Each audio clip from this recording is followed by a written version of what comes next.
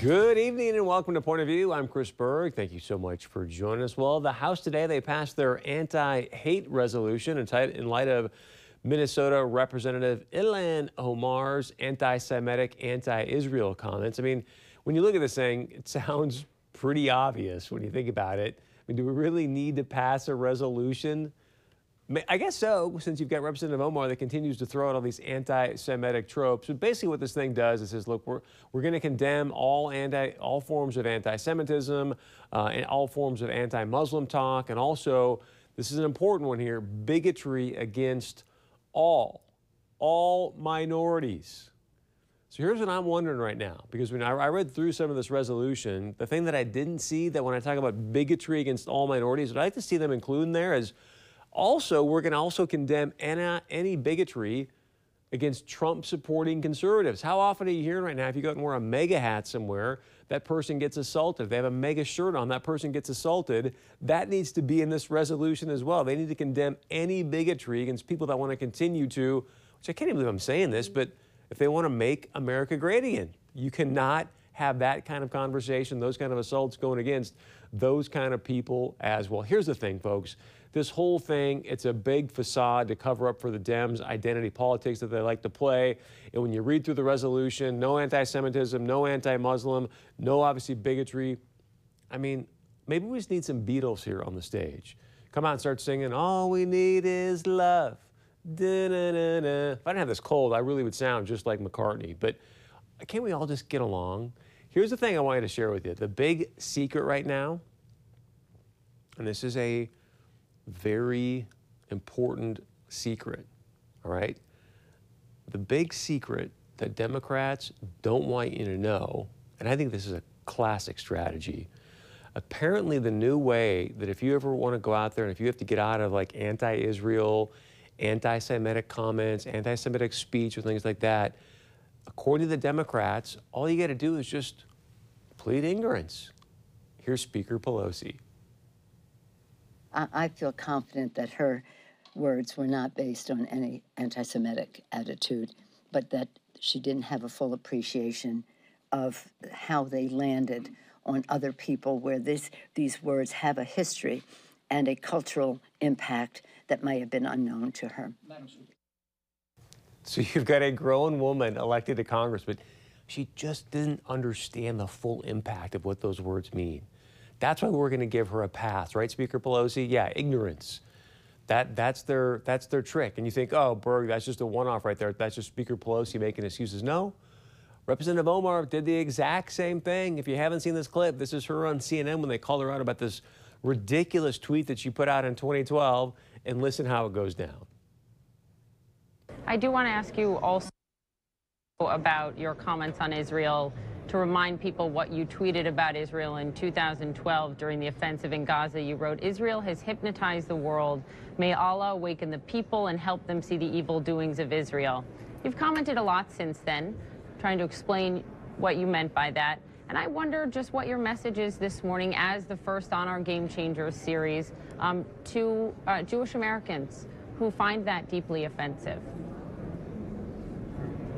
Oh, that's really a regrettable way of expressing that. I don't know how my comments would be offensive to Jewish Americans. I shouldn't laugh because she really believes the stuff that she's spewing out there. Again, a grown woman that tweets out, and I'm going to repeat some of her, hypnotize the world, how Israel hypnotized the world, and then she wraps it up with the evil doings of Israel. She gets asked about it on a national news show. I don't know if you call CNN News, but a national show. She's like, oh, that's so regretful. I don't understand how Jewish people can be concerned or don't like the fact that I'm talking about the evil doings. Folks, that's what we're talking about here. Complete ignorance. Just claim ignorance and apparently you get a pass. Okay, I want to remind you now who is standing with Representative anti-Semitic, I would say definitely anti-Israel, Representative Ilhan Omar. There's a few people I want to share with you, one of them. I shared this with you last night, but I just want to bring it up to give you some more context and remind you. Linda Sarsour, she held a press conference yesterday to stand in solidarity with Representative Omar. Linda Sarsour also on point called for jihad against President Trump. Here's a clip from yesterday's press conference. To stand in unequivocal solidarity with Congresswoman Ilhan Omar. And I think we've got the other clip from yesterday. So, Christy, I hope that we do. But do we have the other clip where also this is Linda Sarsour talking about maybe we have that next. But I do want to show you this. So there's Linda Sarsour standing with solidarity with Representative Omar. Then let's play that, Christy, if we have it, please. When we stand up to those who oppress our communities, that Allah accepts from us that as a form of jihad, that we are struggling against tyrants and rulers, not only abroad in the Middle East or in the other side of the world, but here in these United States of America, where you have fascists and white supremacists and Islamophobes reigning in the White House. And our top priority, even higher than all those priorities, is to please Allah and only Allah. So again, that's Linda Sarsour. You just heard she stands in solidarity with Representative Omar. She also called for jihad against President Trump and said, hey, above everything else, our allegiance goes to Allah and only Allah.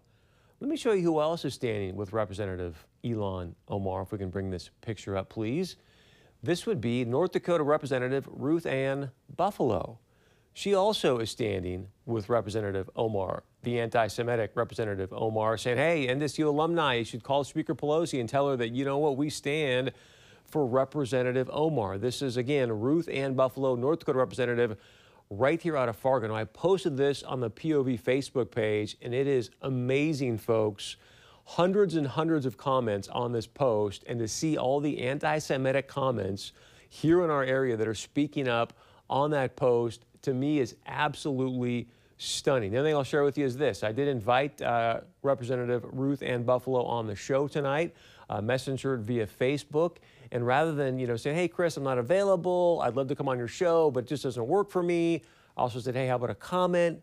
No, she didn't do any of those things. She didn't say maybe later. She blocks me. She blocks me, a North Dakota representative that I invite on the show to talk to you about why she's standing with Representative Omar, an anti-Semite.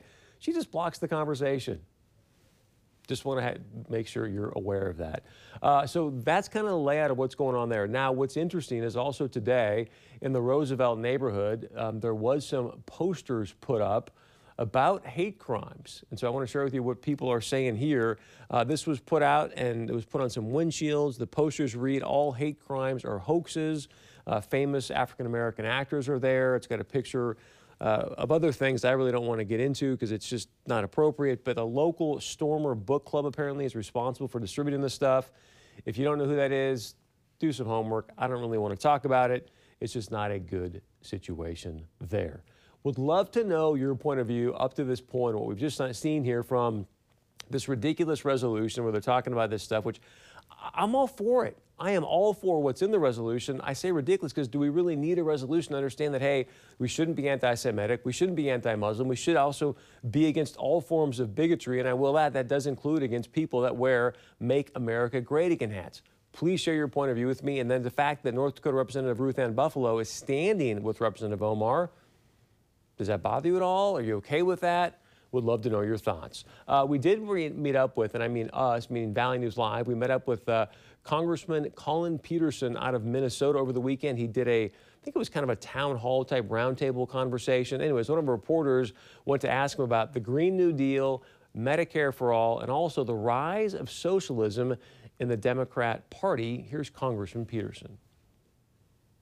And what's your take on the Green New Deal? Would you support it? Why? Well, first of all, I haven't even read it, but I think it's